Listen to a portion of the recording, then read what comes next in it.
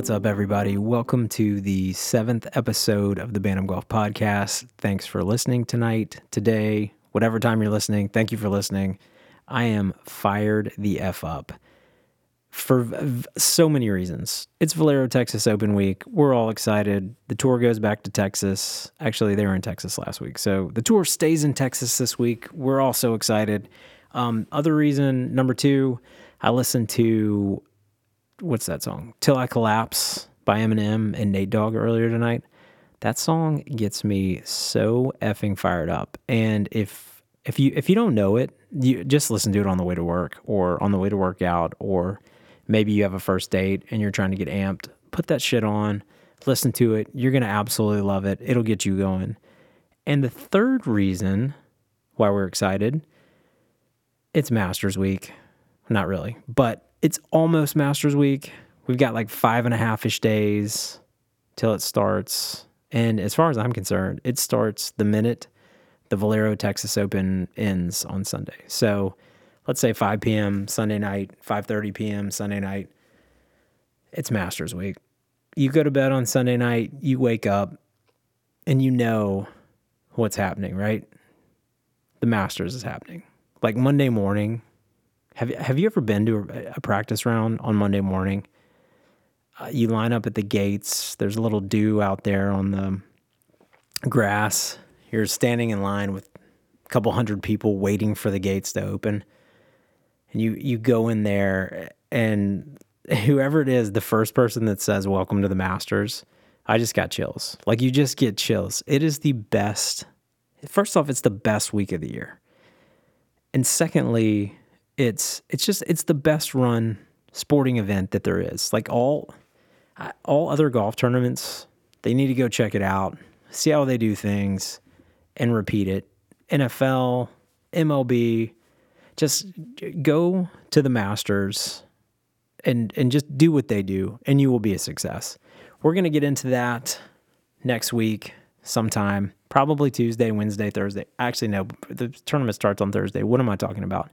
Hopefully on Wednesday, I'll drop a pod, maybe a preview pod. Probably going to talk about my experience, what I saw. I'm going Monday and Tuesday, so if you see me there, I'll probably be the only person wearing a Bantam Golf hat, so please come up, say hi.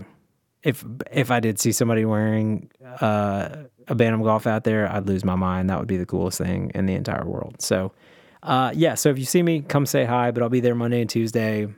Gonna drop a Masters pod. Hopefully next Wednesday. I'm gonna try to get this one out maybe tonight, maybe tomorrow morning. I'm recording this. It's 10 o'clock on Tuesday in Nashville time. So I've got some energy, obviously, but not sure how long that's gonna last. So we'll just try to get through here. Let's get back on track here. Not a lot of golf news this week because it is Masters Week. Feel like it's the calm before the storm. Not a lot happening. There is, and why do I always want to chuckle when I say it, but there is a live event that's going down this weekend, Friday, Saturday, and Sunday in Orlando. No clue where it's being played. I had to mute a bunch of the live bullshit that I follow on Instagram just because it's too much, as I've said before. So no clue where it's playing, but it's happening. It should be really good, and I'm laughing again. Should be really good prep for those guys playing in Augusta next week. But I'm amped to watch. I'm amped for the Masters first off, but I'm amped to see how these guys that are playing on the live tour without a ton of competition, and no disrespect, but there's just not. I mean, they're trying to make it a team thing, obviously, and it's not the same. There's no cut, which is kind of bullshit. So, like, you're not sitting there sweating out some of these putts or trying to figure out, is the cut going to be +1, +2? Am I going to get a paycheck this week? So they haven't had that element of stress, anxiety, a lot of the things that these guys, that people respond to in either a positive or negative way. So it'll be interesting to see how they play 4 days. If they make it 4 days, just 2 days, if they even make the cut. So I'm excited, but I do hope and I pray that Liv doesn't dominate the stories next week, because that'll just be exhausting if every news media, every whatever golf writer is talking about Liv and what's going on, and if they're whatever, if they hate each other, if somebody hates somebody. I mean, it's not like it's going to be a scene from, what was that movie, Anchorman, where all the newscasters like meet in the alley and then have a brawl. Like, it's not going to be like that. You know, I think even Cam Smith said last week there's no animosity towards PGA Tour and the Live guys. He said, in true Australian fashion, his mates are still his mates. So I sound so stupid saying that, but that's why Australians they're cool people, man. They can say that shit, and it sounds so cool rolling off their tongues. So shout out Australians. You guys rock. But back to, we'll talk about the Masters next week. I really want to sit here and talk about it for like the next hour, but I'm not going to do that. We're going to try to keep this one short and sweet. Let's start with a little recap of the Dell match play event that happened over the weekend. Oh my goodness. I am so sorry about my Hatton pick. I said I wasn't going to apologize. I said I wasn't going to say I was sorry, because let me tell you, before you start cursing me, he hurt his hand before the round. He did. I don't know what he did, but he hurt it doing something. And I think that really affected his play. Must have been sore. I don't know. Now he sounds kind of like a weenie. But something happened, and, you know, I think he lost. I think he may have lost all 3 matches. He may have won his on Saturday. I can't remember. But shitty pick. My bad. Didn't want to pick Scheffler or Rahm or one of those guys, or Rory even, because it just didn't feel sexy. And so I'm sorry that I gave you guys Hatton last week. Not going to give you Hatton this week. I'm still a little worried about his hand, even though I think he's the betting favorite. I'm pretty sure that he is, but I will say, and I should have tweeted this out, Scheffler was plus 1,200. What day was that? Saturday, when he was down 3, and I took it, and I probably should have tweeted it out, but I kept it to myself. So, and it ended up losing. So that's probably on me anyway for not sharing the wealth. But I felt really smart again. This is a common theme. It sounds like I'm feeling really smart at some point during the weekend, and then I don't when my bets lose. So anyway, let's move on. Great tournament from Sam Burns. Oh, I did cash a Sam Burns ticket though. So I took it. It was a live bet. My buddy Mike and I were texting. Shout out to Mike. He said he would take Burns to win, and I said, "Oh, why not? You know what? I'll put a little money on it." So Burns won. So thank you, Mike. I think we're having breakfast on Friday. So breakfast on me if you listen. If you don't listen to this podcast and you don't mention it on Friday, then no breakfast for you. So sucks for you if you miss out on it. Anyway, let's move on. Valero Texas Open, TPC San Antonio. Greg, kind of ironic and weird. I don't know if I used the word ironic the correct way. I think I did. That it's a Greg Norman design course while Liv's playing an event this week. Anyway, but Norman does design some good stuff. Doonbag's a cool as shit course in Ireland. Love that course. Also, shout out to my caddy, Jack. You're the man. Hopefully you're listening to this. I say my caddy like he's like if I was on tour or something. He's a caddy at Doombag. He's a good guy. If you go to Doombag, request him. You'll have a friggin' blast. But it's a Norman course, TPC San Antonio. Let's get back on track here, right? TPC San Antonio, par 72, 7,400-ish yards. Very narrow fairways, but there's not a lot of, the rough's not too bad. I think it's like 2.5 inches or something. I heard that today, so now I sound super smart again, but the goal is obviously, the goal of golf is obviously to keep it in the fairway. Also, there's a cut. That's a joke. That's a, whatever that Netflix show is, we're going to talk about joke, The Cut. But they have narrow fairways. You want to keep it in the fairway. It should play. I don't think it's gotten a lot of rain lately, so it's going to play pretty firm and fast. There's going to be a lot of rollout into the greens on the fairways, but the rough is not super penalizing. So my metrics, and I love to say that too, I sound like such a nerd. My metrics when I was kind of looking at golfers that I wanted to pick or pick outrights or top 5s, top 10s or whatever, or playing DFS were guys that can keep it in the fairway And then the other metrics that I looked at were approach. Approach is going to matter pretty much most weeks. What else is on there? Driving accuracy. I think I already mentioned that. Stroke gain around the green as well, I think, is another metric that I want to pay attention to. They have some really long par threes. I think they're all over 200 yards. My notes are terrible. Someday I will share these with you. I can't read my own handwriting, which is a little bit weird.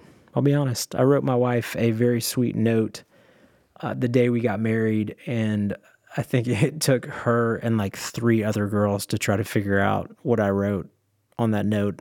I'm left-handed. I'll just blame it on my left hand. Anyway, moving on. Back to, clearly I have a lot of energy. I'm fired up. So moving back to the Valero Texas Open. So we kind of talked about strokes gained, approach, driving accuracy. I can't even say that word. Driving accuracy, strokes gained around the green, keeping the ball in the fairway. Also looked at a little bit of tee to green percentage, those kind of things, or greens in regulation rather. Same kind of thing. Looked at that. Also looked at, I think I got off track when I was talking about par threes, so forgive me. But the players that are top 5, top 10 in par 3 scoring, I think that matters too with par 3s that are over 200 yards. It's a long par 3 for anybody. So even for these guys, especially when you got to hit it in the middle of the green and just hope it goes the way you want to with these hard and fast greens, hard and fast fairways. Anyway, so we're 12 minutes in. I'm rambling at this point. Let's get right to my picks. And there's going to be no surprises here. No surprises with, I think, my number 1 golfer for the week is Ricky Fowler. Currently not in the Masters. The narrative is really good. Ricky wins. He's in. What a story. That'd be amazing. But he checks all the boxes. If you look at the way that he's been playing, if you look at strokes gained approach, driving accuracy, everything, he checks all the boxes. And he's also, 3rd in par 3 scoring in all the PGA Tour. So I'm going to place an outright on Ricky, plus 1,800 earlier in the week, or not earlier in the week. It's Tuesday, so it's early in the week. But over the weekend, I think you could have gotten him at like plus 2,400 or plus 2,200, but he's plus 1,800 now. He's the second betting favorite behind Hatton, who we are not taking this week, but let's just put a little note.